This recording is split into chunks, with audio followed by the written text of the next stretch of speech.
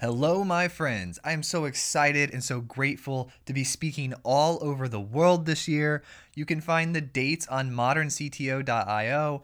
The topic of the talk is the habits and patterns of the greatest technology leaders on earth. So I'm headed out to Williams-Sonoma in California, Trimble and Boulder CU in Colorado, and the Tennessee Tech Council.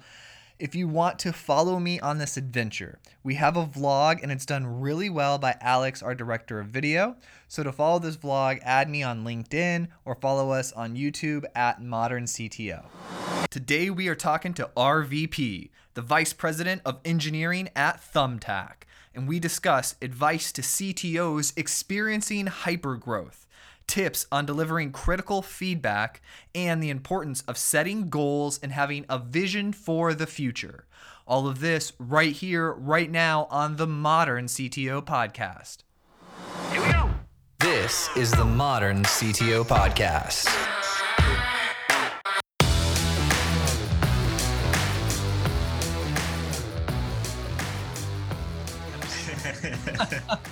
How are you? I'm good. How are you? I'm fantastic. It's a wonderful day. It's beautiful here. We're down in Florida. Where are you at? We are in San Francisco. It's a little bit cloudy and colder than Florida, I'm sure. But San Francisco is always cold. Even in the summer, it's cold. yeah, it's the same weather throughout the year. There's almost no seasons here. So I've got to ask, how do I pronounce your first name? I go by RVP. So my name is Raghavendra, but I've gone by RVP since like undergrad. So that's what I usually go by. RVP? Yeah, that's right. Is that your initials? Yeah, exactly. Oh, that's pretty cool. Yeah. RVP is actually, that sounds pretty cool. Yeah. I like it. Okay, I'll call you RVP. Sure. Yeah. All right, so it's early for you right now. You just get to work? Yeah, I usually get into work around 8:45. I have a commute, so I commute from about 1 hour away from here. So I take a train, so I try to get in early and then try to leave early so I can spend some time with my family in the evening. Yeah, I saw you have a daughter, it says. Yeah, I have a 3-year-old. So yeah. I have a 16-month-old daughter. Oh wow, that's awesome! Yeah, I thought I saw that in your LinkedIn profile photo. So. Oh yeah, she's amazing. Much smaller then, right? Yeah, but. Is that your only kid? Yeah, that's my only kid. It's just, it's hard is right now she's like, as I'm leaving in the morning, she runs to the door and like doesn't want me to leave and like yells. Did yours ever do that? Yeah. Well, nowadays I leave early enough that she's not up yet. So My wife's doing the drop off in the morning, but I get to spend time with her in the evenings before she goes to bed. So I'm home by about 6:30 or so, 6:45, and then I get like a good 2 hours. She's having dinner in the middle, and just hang out a little bit, talk about her day. There's some photos from her preschool. I mean, she doesn't remember her day at this point. She's like, I did the same thing. But then we look over those photos, and that sort of jogs her memory, and then we talk about what she did, which is always fun. Yeah, one of my friends, his daughter is, I think, 5 or 6, and the preschool she goes to has cameras everywhere, and it has the vision system, so it tracks her and tags her. So no matter where he is, he can pull up his camera and see where she's at in school, and it sends updates. You can set it up to send updates, so it's like constantly watching. I was like, that's totally different than how my school was. That's amazing. Yeah. This one is not that fancy. It's like more like one of the preschool teachers takes a few photos during the day, like things that she does and stuff like that. And they send a small note. Hey, this is what your daughter did today. And it's fun to see that. But that sounds fancy. Right? Having that like continuous monitoring, like just check whenever you want to, right? But yeah, it's like I'm used to seeing the videos on social media or something where it's got the AI detection rectangle around the object, but if you're not used to seeing that like in a preschool classroom. That's pretty fancy. Yeah, that's right. Yeah. Oh, so how did you fall in love with technology? What was your earliest memory with technology? So that's the interesting thing. Yeah, I mean, I think I always wanted to do something with computers and computer science since like school or elementary school or something like that. Like I remember and this was like growing up in the 80s, like 90s, right? Like I remember my dad was into like sort of computer parts and supply at the time. Like he's done different things in his career, like, but he's an engineer, like sort of an electrical engineer by training. And so he got me one of these, I forgot which one it was, but like I did like basic programming, like in fourth grade or something like that. And that was when I really got into it. And like very early on, like someone asked me what I want to do. Like I was pretty sure I wanted to be in computer science, which I think turned out well, because like this was sort of an area which, as I was growing up, was booming. There was so many opportunities, so many cool things to do, and that's sort of how I went into it. Dude, my father, electrical engineer too, and he had this. Yeah, and one of my earlier memories is he's had this cheese board, and he was so pumped because he had gone to Radio Shack and he had one of those cases that has all the little tiny drawers on it, so you can have all your little electronics in it. I see. And he's like, check it out, we got LEDs. Like he was like really pumped about LEDs. Yeah. Oh, they come in different colors and like they're amazing now. And so he was showing me how to take the LED with the cheese board and like actually get it to light up and do something. And that's awesome. Yeah. I was looking at the toys that you get these days. There's some pretty fancy toys, right? Like I sometimes like look at Amazon, like what are some toys I can get for my daughter? And then like there's some this like electrical circuit thing which sounded good. It was more like for 8+ year olds. Like maybe I can get that and start sort of looking at it myself. And then like at some point my daughter might engage with it. But it's so fancy what the types of things you have access to these days. I know, it's like the Adrenos are like $60 or something, right? Or the Raspberry Pis. It's just that did not exist when I was a kid. Yeah, absolutely. Like it wasn't even close. I mean, I'm about 31. I don't know how old you are, but I'm about 31. Okay, yeah. So we're not like too far off, because right when like computers started, like I was rare to have a computer. Like not like none of the kids around had the computers. It wasn't until about like middle school, but I started real young because it was just my dad had to have it for work. But and it was even rarer when I grew up in India, in Bangalore. So Bangalore is now sort of known as this sort of IT hub and so on in India, but it wasn't then, right? Like most of that was like sort of in the 90s to late 90s. Like that's when a lot of those IT companies in Bangalore started up. But my dad was into this like earlier than most, and that's why I sort of got into it. And then of course like video games and all of that. But of course, you gotta have some Call of Duty type stuff. Yeah. How do you go from some basic programming to VP of engineering technologist at Thumbtack? Yeah. So like I said, so I was always into computer science. So then I started. I did my undergrad in computer science in Bangalore, actually near Bangalore, and then I came to the US like 2002 or something, and then I studied computer science at sort of University of Illinois at Urbana-Champaign, and then my first job was at Microsoft. So I kind of started at larger companies. So I was at Microsoft for a few years, and then Google for a few years, and I started in like sort of developer tools, compilers, that sort of thing. But then I got super interested in search. So the next many years of my career were in search. And so this was Bing, except that it wasn't, so like basically Bing starting up, right? It wasn't even called Bing. It was called back then MSN Search, because MSN was a big brand at the time, and that was called Live Search or something. But this was basically the first 25 engineers or so at what is now called Bing, where we were like, hey, search is big, Google's doing great,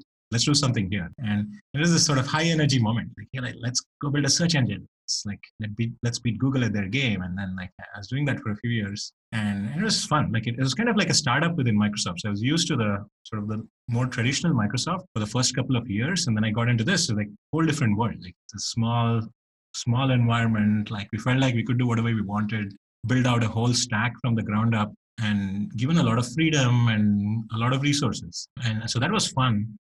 We essentially built sort of pieces of search engine from the ground up. So I was working on sort of index serving, like how do we build the index, search engine index, and then how do we serve that to millions of users and all of that. But eventually at some point I decided, actually, I think I'd love to do this at Google. and And so came to the San Francisco area, the Bay Area, and I was at Google for a few years working on the crawler. And that was a lot of fun. Like technically super interesting. Like working on the crawler at Google felt great at the time. Like, hey, like this is sort of the biggest crawler out there. We are working on sort of the cutting edge problems in web crawling, and it was fun, and I learned a lot and got to work with some really good people. But at some point, it's got like I think you start to think of in large companies sometimes like, what's my impact on the company, right? Like how can you do that? And then I was like looking for going into something earlier stage. And this was like I think 2010 or 2011 or something like that. And that's when I moved to Twitter. And Twitter was not a small startup. It felt to me like a small startup because I came from these large companies, like large public companies. And Twitter was at the time, like I think 80 or so engineers or 670 or something like that. It was not small, but for me, it was a pretty big change. But it was a lot of fun. Like, and so I started by doing search at Twitter. So that was my background. And then at some point, I moved to storage system, like how do we store data and so on, because that's sort of where at the time Twitter's problems were. Like the hardest problems at Twitter was like managing scale. I don't know if you remember the fail whale and some of these things. Like Twitter saw this huge rapid growth very early on, like multiple percent week over week, month over month, and the systems were not keeping up, right? Like, and so some of us who were working on other problems on Twitter, like, hey, like let's go work on just scaling the site. And so it sort of got into infrastructure and sort of backend systems, distributed systems, that sort of stuff. And did that for a few years, then went to Pinterest. And that's sort of when I got into management, leading teams. And eventually I was leading all of the sort of backend systems teams, like what we call infrastructure at Pinterest. And then I got to Thumbtack, where I shifted into working on consumer product experiences type of stuff, still within engineering, but with a focus on more the product side of things than infrastructure, and onward to where I am now. So now. So if I go on Thumbtack's website and use your search, it'll be like incredibly fast, right? That's what we hope it to be.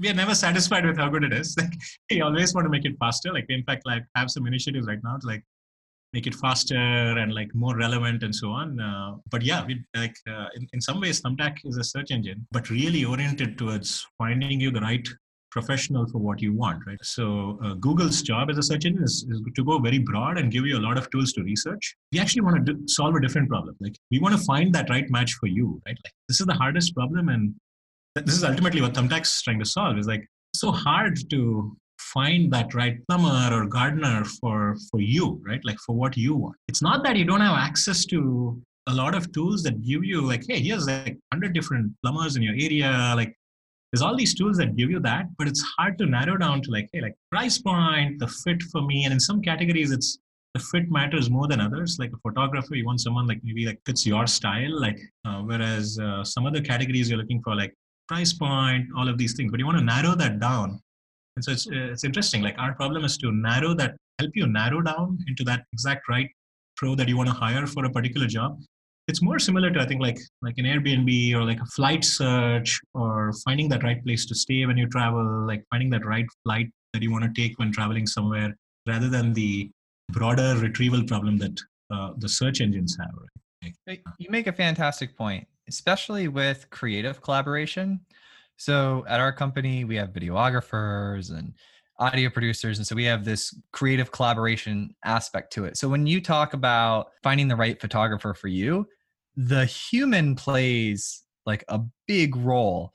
And when you open up a directory or a Google search and you get all these results of phone numbers, photographers, that doesn't tell you who is going, like who they are.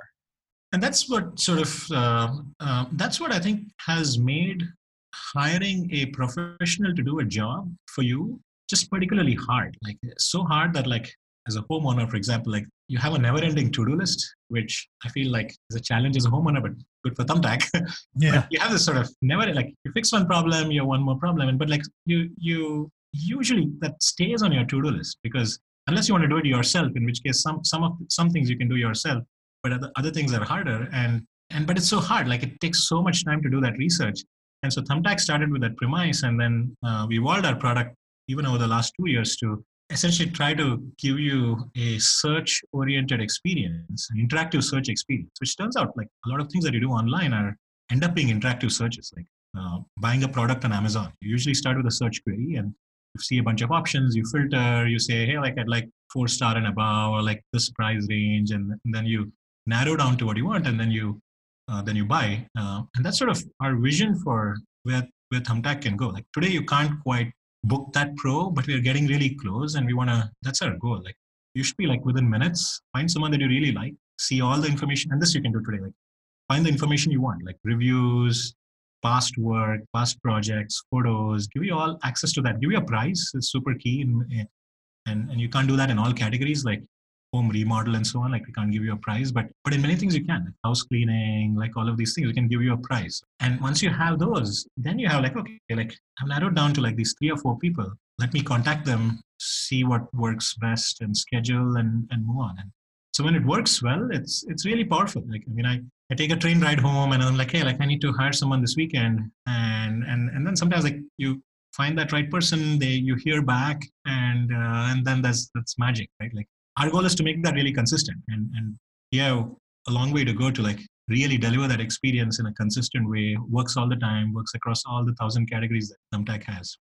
Well, I love the brand and the interface. The experience feels open and clean and easy to navigate the information. So I always like to give shout outs to the branding and design teams when they do really good jobs. You know, I'm just like I'm a sucker for good design. When I see good design, it allows the company to make more mistakes, like with other things, because it's just, you can win my heart with good user interface. No, absolutely. And that's the thing I always wonder, right? Like the design seems like magic to me as an engineer. Like that's the one area where like, wow, like this is magic. Like, I mean, you think of a product that you want to build, and Thumbtack operates in a very cross-functional way, right? Like designers, product managers, engineers are all sort of involved in every step of the product building process. And so we think of like, hey, we would like to build this, and then you hand it over to a designer and then you get their designs back. Like it's like magic. Like, wow, like how did that happen? Like that's sort of exactly what I wanted, but I didn't know that that's what I wanted. And you're right. Like it's a nice craft, and like working with really good designers, like is such a great experience. You made all of these transitions from, you know, different levels of your career through engineering into leadership and even farther into leadership, right? What are some of the lessons that stand out to you, you know, value that you can bring to the audience? Let's pretend that, you know, we have some engineering individual contributors and they're looking to level up and become a first-time leader. What advice would you give to them? I'm sure you have those types of people at your company. I think you have over 150 in engineering, right? That's right. Yeah. Yeah. So what if they sit you down, right, and they ask you for your personal advice about how to take that next step, what do you tell them? That's a good question.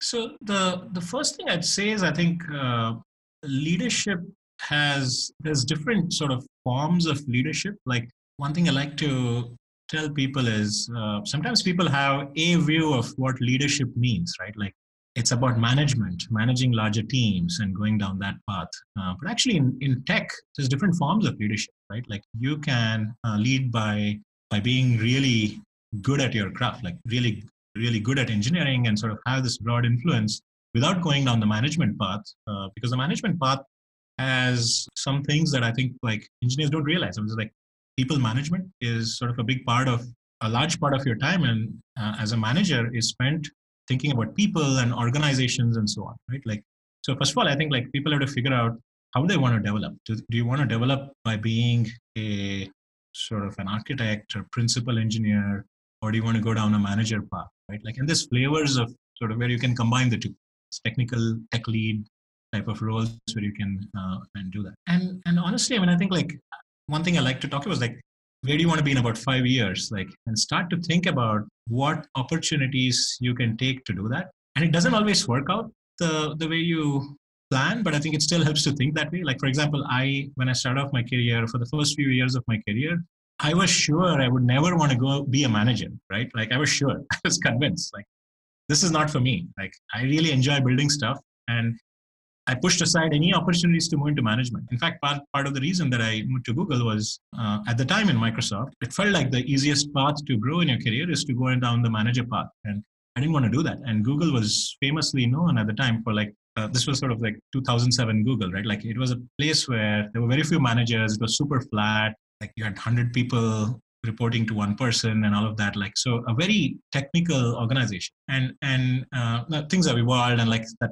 model doesn't quite work at scale and so on, and things have evolved. But like as an engineer who wanted to be technical, that felt like, well, like, this is what I want to do. But at some point I found actually this was when I was at Twitter, I took on a tech lead type of position where I realized that like I can have higher impact by guiding other engineers than trying to do everything myself, right? Like, because there's only so many hours in the day, there's only so much that you can get done yourself.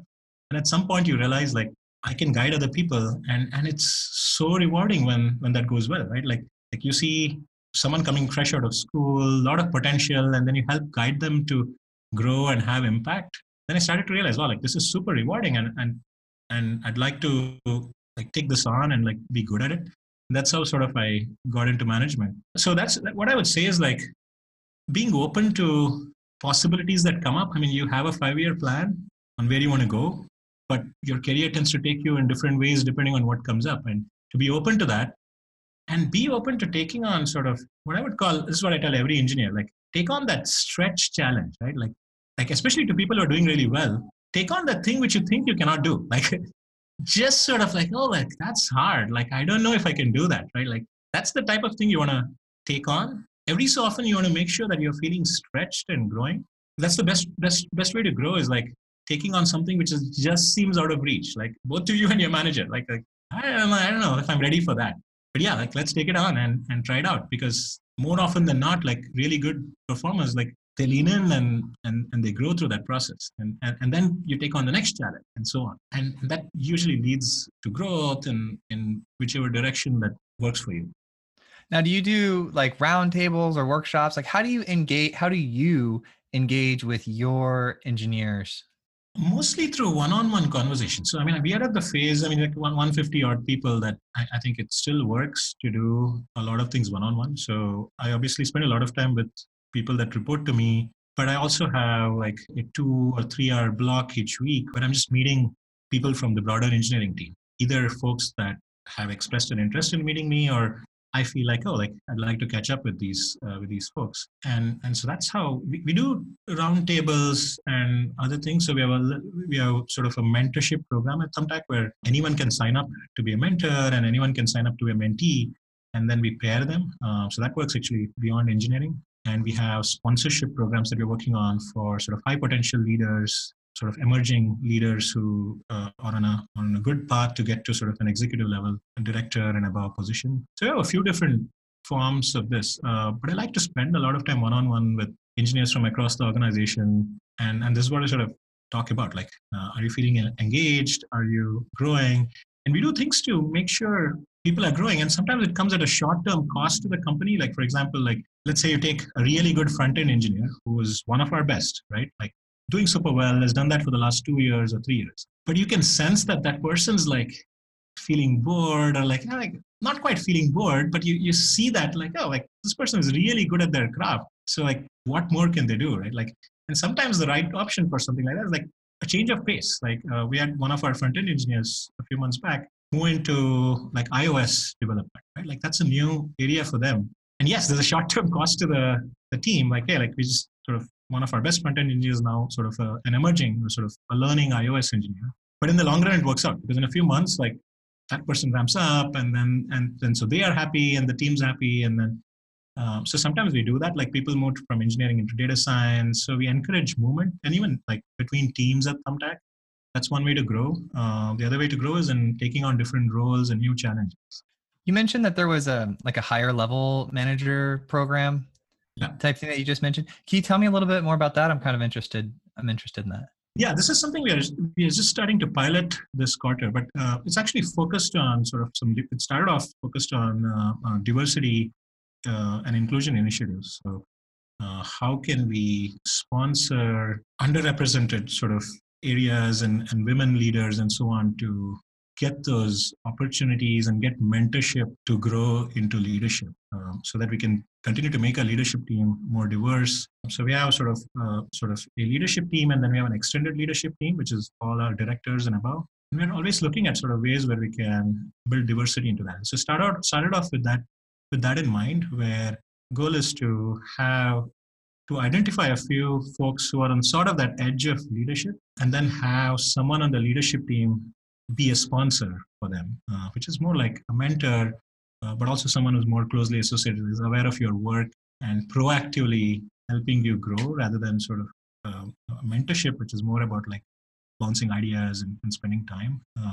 Is it a program? Do they like actually do like a structured thing, or is it just sort of like it's like formally informal, like where I have a mentor or I have an individual and then they sponsor my work, we engage around, or do they have sort of like a structured way that they? So we are figuring that some of those details out now, but this one will probably be essentially work like mentorship, but also have a proactive component. So and that's why we're using the word sponsor rather than mentor. The idea is that the sponsor is also proactively looking at like, hey, what are some ways that this person can have an opportunity outside of their area of work, right? Like one of our senior leaders is sort of our director of IT. And one of the things I was working with her on is like, here are some ways you can have an impact on the rest of the organization, right? Like, I mean, obviously, she's really good at IT and she's grown in that area. She has more knowledge than me or anyone else. And she's a great leader there. But there are some ways you can have influence and work on projects sort of across the company, which are mutual around culture, company building, other types of things. It's really about finding those types of opportunities and presenting them to emerging leaders. And we're starting with sort of this diversity lens, but over time it could evolve into a much broader program.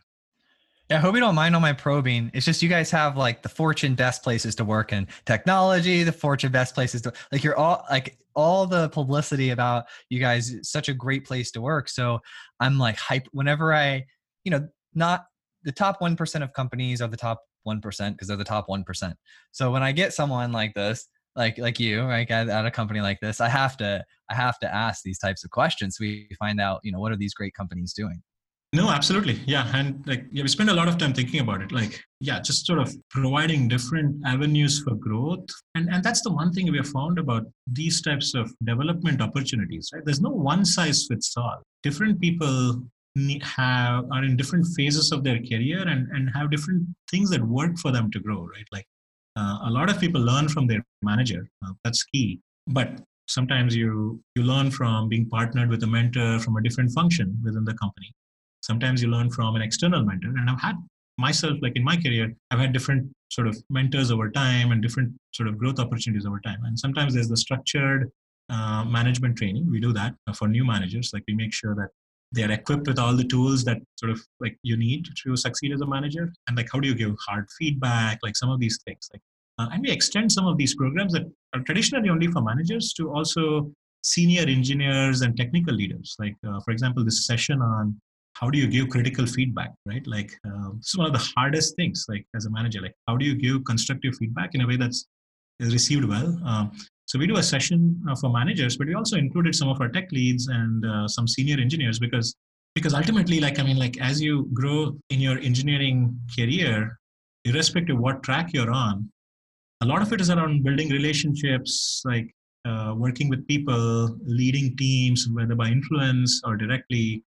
And these are skills that are useful to you. That's actually one of the things I think, like when I was early on as an engineer, and I see this sometimes with engineers early in their career, it's not immediately obvious how much what are traditionally called soft skills are important. I don't like that term because it sounds like, oh, it's soft. Like, is that versus hard? But those are super critical, right? And in fact, we have a career ladder that emphasizes that. I mean, there's technical expertise, but there's collaboration, there's people leadership, and all of these collectively drive your impact, right? The more senior you are in your career and along this ladder, the more some of these things play a role. And that's sort of important, I think, to early on recognize, because ultimately, collaboration, we are a team, and you work most effectively when you're thinking of that versus just sort of individual technical excellence. It's incredibly important because relationships are everything in life, and the only way you can move yourself, like you could be the greatest technical person in the world, and you're not going to move forward if nobody likes you, if you can't work with other people, right? It So ends up holding you back in many cases in your career at some point, and so that's why we have this sort of structured approach through these pillars in our ladder, and we talk to people like, hey, like you're doing great on this area, but like here's some areas where you can continue to grow and develop. no, it's become so much of a topic of conversation on the show that we ended up creating a company from it. So the way we power our show is we have a leadership company. Hmm. So here was the interesting part. So I didn't necessarily want to do it. People kept asking about it. They say, hey, we hear you on our commute, talk to these technology leaders about all of these things, soft skills, communication, leadership, all of this stuff is so important. How do we get our people to learn that? And I said, I don't know. And then people kept asking. And so we ended up making a company, and now we've grown into about 10 people. So I was very, very excited for life to take me in that direction, right? No, yeah, you're exactly right. Like there's this famous quote, and I don't know if it's true or not, but like, I heard it second and third. But like this guy called Bill Curran, who was a senior vice president at Google. Like he was at some point my boss on paper, but I would hardly meet him. Like this is the days of Google where like you'd have a person with hundreds of reports and so on. But he's now in Sequoia, and he had this quote which is like, technology is easy, people are hard, right? Like, and I think one thing you realize in the role of CTO, and sort of as you grow into sort of engineering leadership, a lot of the things, a lot of your time and a lot of your mental bandwidth is spent around organizations, people, because ultimately this is how you get things done. Like technology problems. I mean, once you hire a great engineering team, the technology problems will get solved. Like you have really good people. It's all about making sure communication and all of this stuff works really well. I love that quote. Who is that? Technology is easy, people are hard. Yeah. So I mean, like this was again like second hand or third hand. So but yeah, it was this guy called Bill Curran. Okay. He's in Sequoia. Sequoia Capital. Yeah. That's a good company. They're everywhere. Yes. They're one of our investors too, by the way. Oh, they are? Yeah. Oh, fantastic. Yeah, the people and the leadership skills, it ended up being so incredibly important. You mentioned workshop. Have you ever attended that critical feedback workshop? Yeah, I actually was one of the people who presented there. Like, bring the value, my friend. Tell me, give me some tips on giving critical feedback. Critical feedback. Yeah. So there's a few different things that I think like matter. Like I'll tell you one dimension, right? Like one dimension to it is when you give it, right? Like I like this, there's this example of like, let's say someone did something and that brought down the site, and we're debugging and trying to get the site back up. That's not a great, great moment to like, hey, like, let me give you some feedback, right? Like, it's just the wrong time. And this is sort of an extreme example that drives the point home, but like there's the wrong, you have to figure out when is the right time. The other extreme of that is like 6 months later in some kind of a performance review, you're talking about, hey, like remember like 6 months back, like on that month, like in July, this happened, like that's too late. So you have to figure out, like, I think like when is the right time to give feedback. Like usually it might be a one-on-one type of setting the next week or something like that. So one dimension to think about is like time, like when is the right time to give feedback. The other common sort of issue that happens with critical feedback is what's called the feedback sandwich, like where you're sandwiching critical feedback between good feedback, right? Like so you're saying like, oh, like you're doing great, like everything's awesome, but something, and that's sometimes like it can not work in a couple of different ways. One is you might dilute the impact of that feedback. The other one, it might not come across as authentic. And so I try to approach a feedback conversation very directly and like upfront. By the way, praise and recognition is super important. That's one of the things that I think sometimes people forget. And I think relevant, specific praise and recognition we should do all the time. But when you want to deliver critical feedback, I think it's good to sort of set the stage and get into it, and then be very specific about what you've observed and the impact that that's had, and then what do you want to do about it. And it's like, these are subtle things, but like, it should not come across as sort of judgmental or about that person, but more about the behavior and the impact that that's had, and also good to leave that conversation with specific sort of action items. Okay, like, what do we change and how do we do that? One thing I also like to do is like, think of this as a conversation where you're partnering with them to solve the issue. Like, you are coming at it as helping them do it, and ideally you've built a relationship of trust over a long period of time that helps you do this well.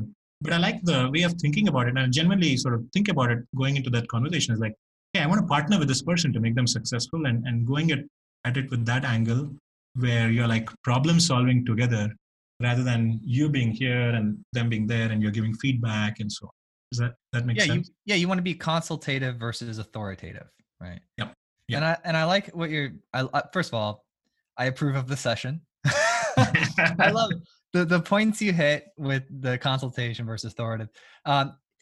I like that advice, and I like how you also address this build trust with them, because the great leaders and a lot of the advice is predicated on the fact that you are an influential leader, in the sense that people follow you because they believe in you, not because of your title, right? Because that's a way different conversation to have.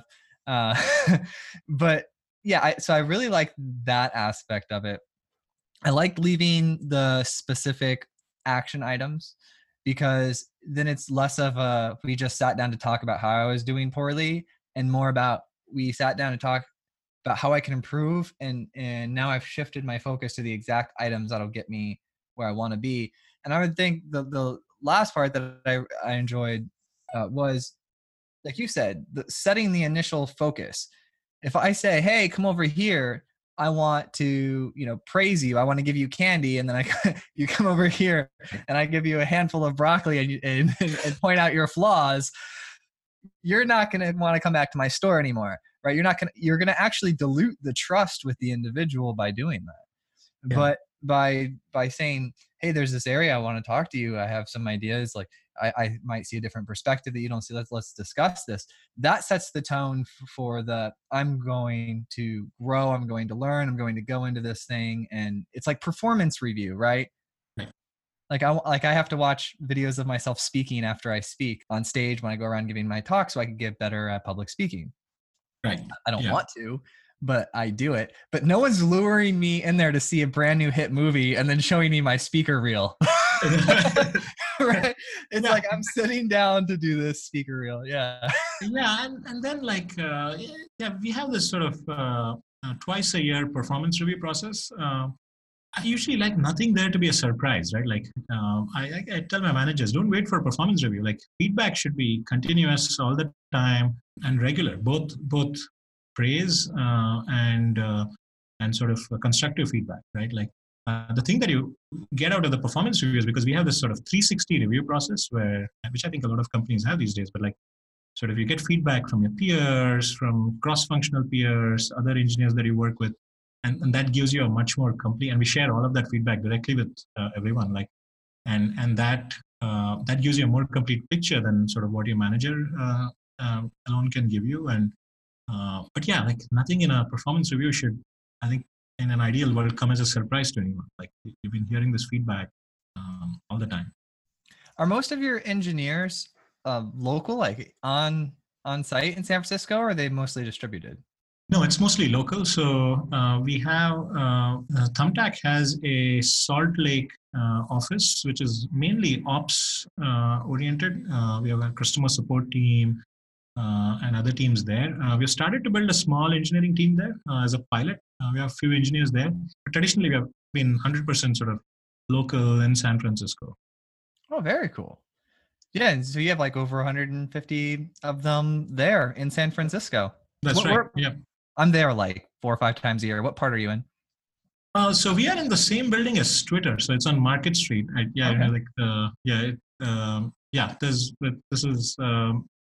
It's interesting because like this is sort of this huge building where like it's we are on one floor, but the floor has something like, I think, capacity for 1,000 people, right? Like, and it's oh wow, it's massive. It's like one block long.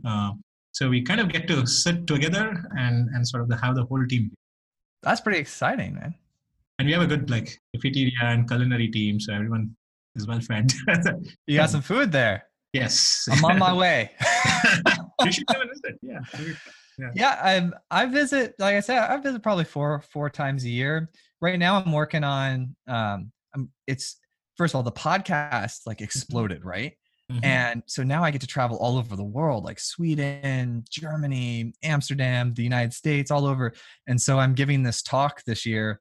I took the advice, some of the best pieces of advice from like CTO of NASA, Microsoft, Verizon, all these, great engineering leaders that have been in the game for a long time. And I condensed it down into like 27-minute talk that I'm going around to conferences and sharing. So I'm right now I'm talking with Yazir from Williams Sonoma. Do you know Williams Sonoma, the kitchen company? Mm-hmm. Yeah, they're in San Francisco. Mm-hmm. So I was talking to him about coming out there and giving a talk to some of their engineers. And so if I'm out there, I'll hit you up and let you know. That'll be awesome. Yeah. And you seem like you have that culture because you have the new manager programs, you have the programs to lift up. You really care about growing your people and sharing that sort of this is the information that's useful to move yourself forward. I like that style. You're in my tribe. Yeah, no, I look forward to looking at is it on YouTube or something? I'd love to look. Oh yeah, 27-minute. Yeah, that's awesome. That's great. Yeah, we have Alex is our videographer, so we have this. We just kicked it off, and a couple times in January. We're still in January, right?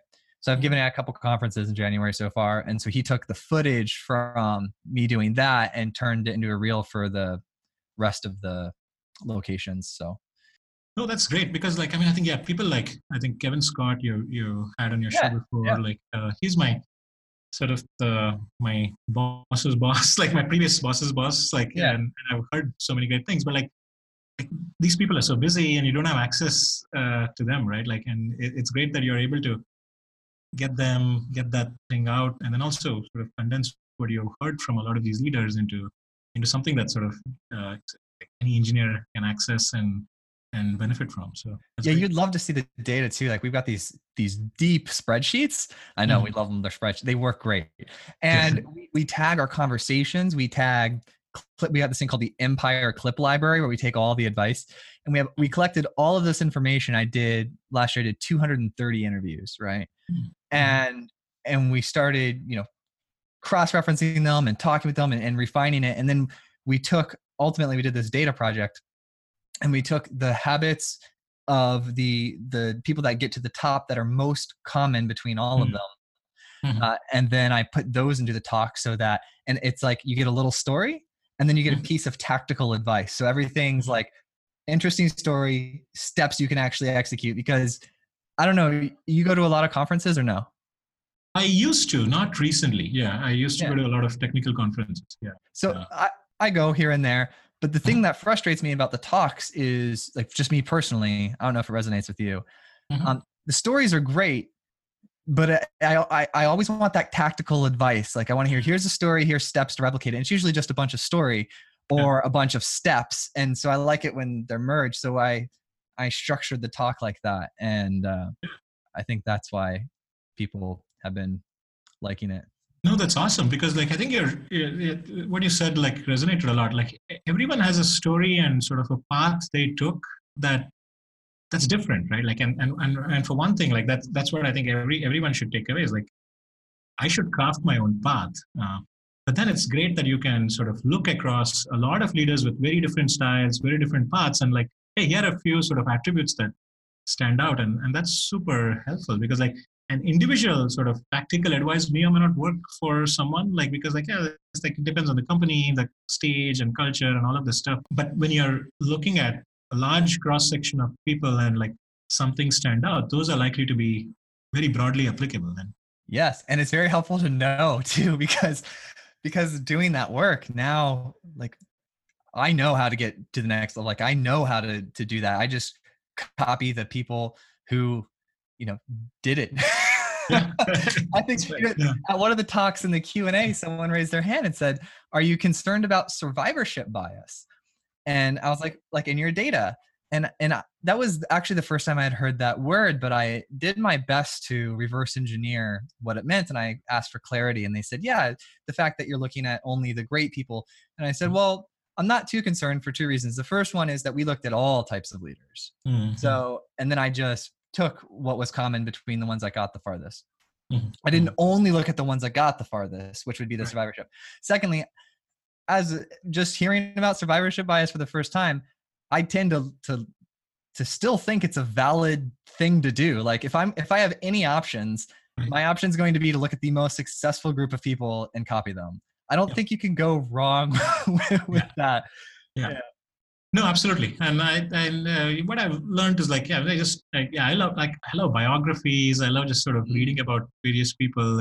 But I mean, I think it's important to realize like, I have to find my own path. Like, may not be the exact same path as this other person, because like people have different backgrounds and so on. But what is that one or two things, like you said, tactics and things that they did at that right time that I can replicate in my career.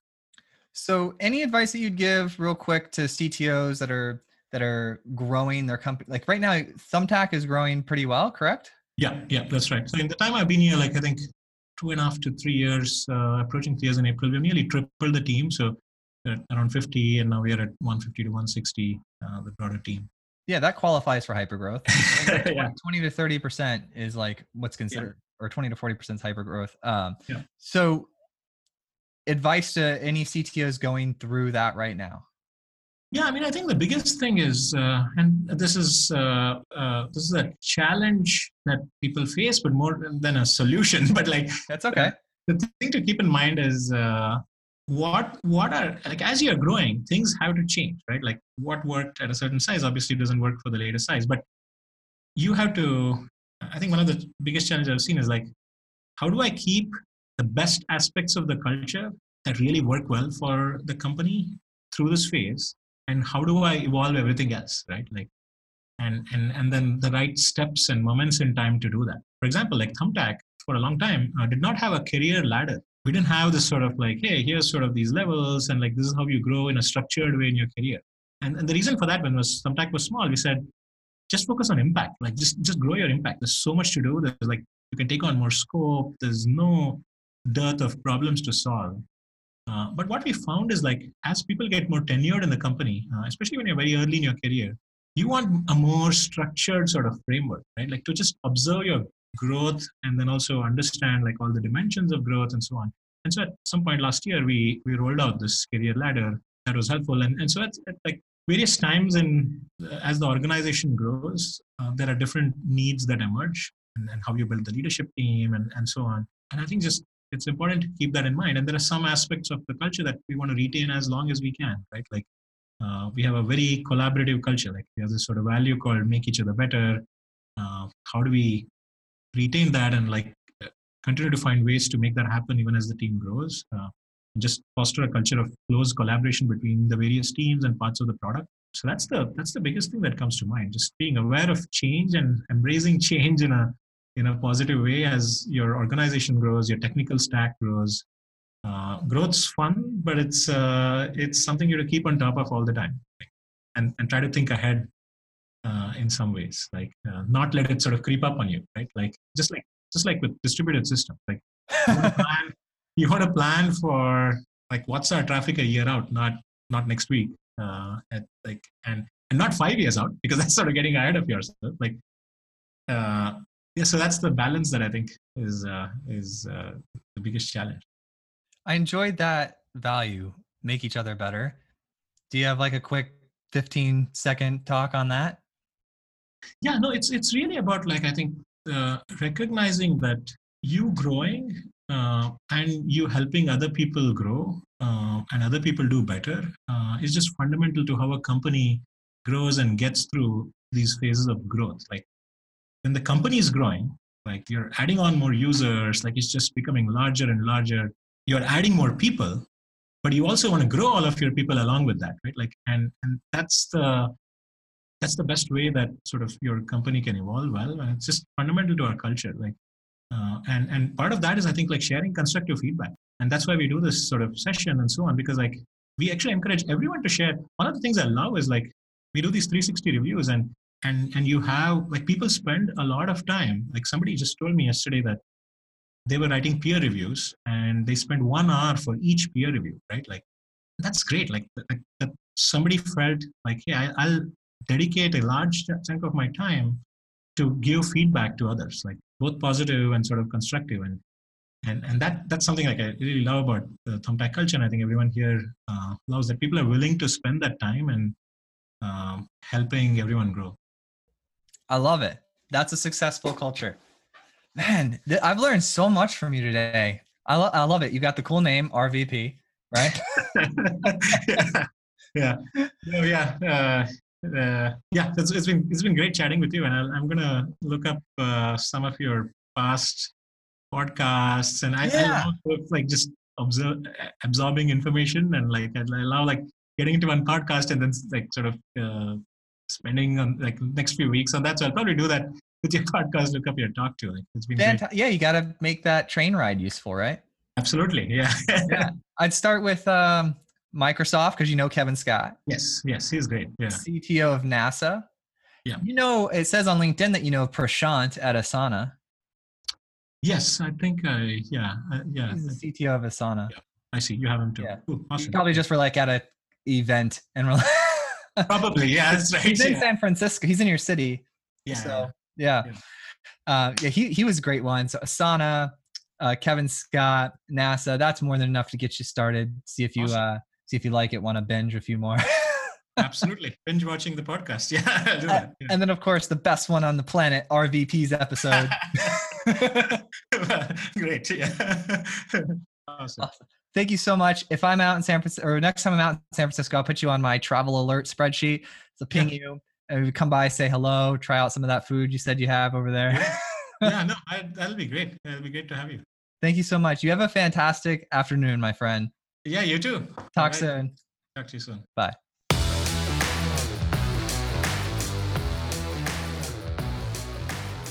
Thank you so much for listening. If you'd like to help, please take a moment right now to open up the iTunes app and leave a review of the podcast. If you take a screenshot of the review and text it or email it to a friend who needs to listen to the podcast, and then CC me, Joel at moderncto.io. If you CC me on the email, I'll send you a copy of the Modern CTO book or give you a shout out on the podcast, whichever you prefer.